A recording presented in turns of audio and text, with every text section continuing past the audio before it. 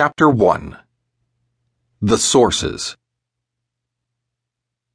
The Narrator. First of all, a couple of words about my great-uncle, the shining light and joy of our early childhood.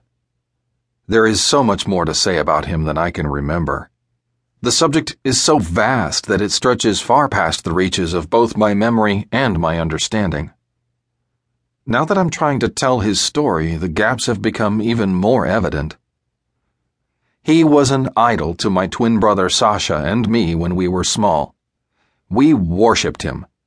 Sometimes when I looked at him as we sat there at the kitchen table, I had the feeling that the world wasn't big enough for the awe I felt. He taught us all about our extended family. He described things we youngsters knew nothing of and couldn't possibly have known.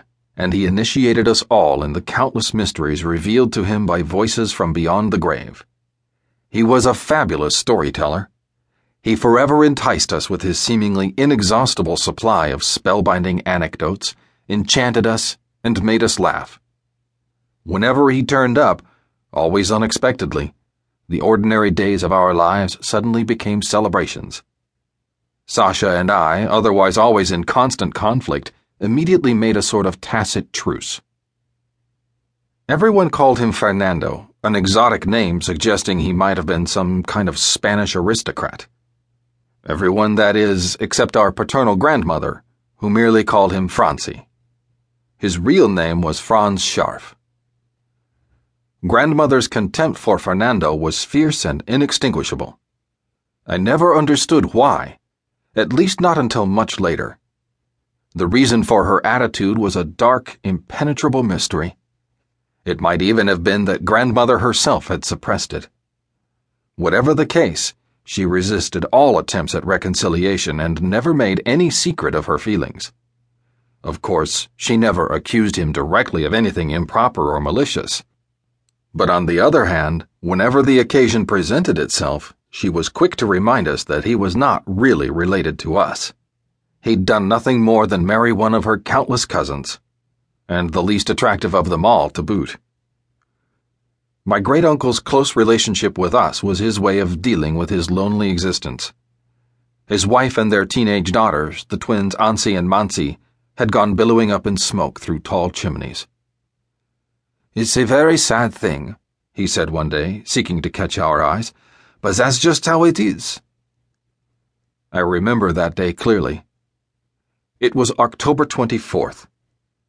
The pale autumn sunshine filtered through the curtains. Then suddenly the color of the sky shifted from bright to dark.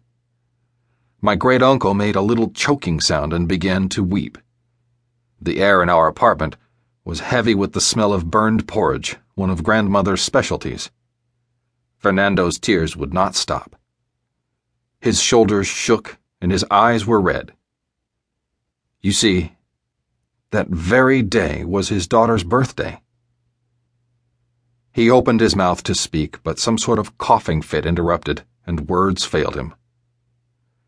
He never raised the subject after that day, but my twin brother Sasha and I understood.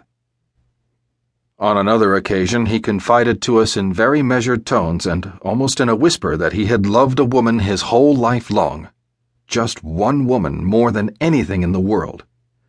We immediately grasped the fact that she couldn't have been his wife, because a moment later he added, "And she was the very one I could never have. But her affection for me was enough." The kitchen door was standing open, and my great-uncle was glancing surreptitiously at grandmother as she stood before the stove talking to herself. For some reason I started to grin. Perhaps I understood intuitively that this was his roundabout way of giving us a glimpse of what he carried in his heart. "Mein liebes Kind, don't you laugh. Loving her was the only good thing I've ever done in my life. No doubt you think it's strange for an old man like me to cherish a passion.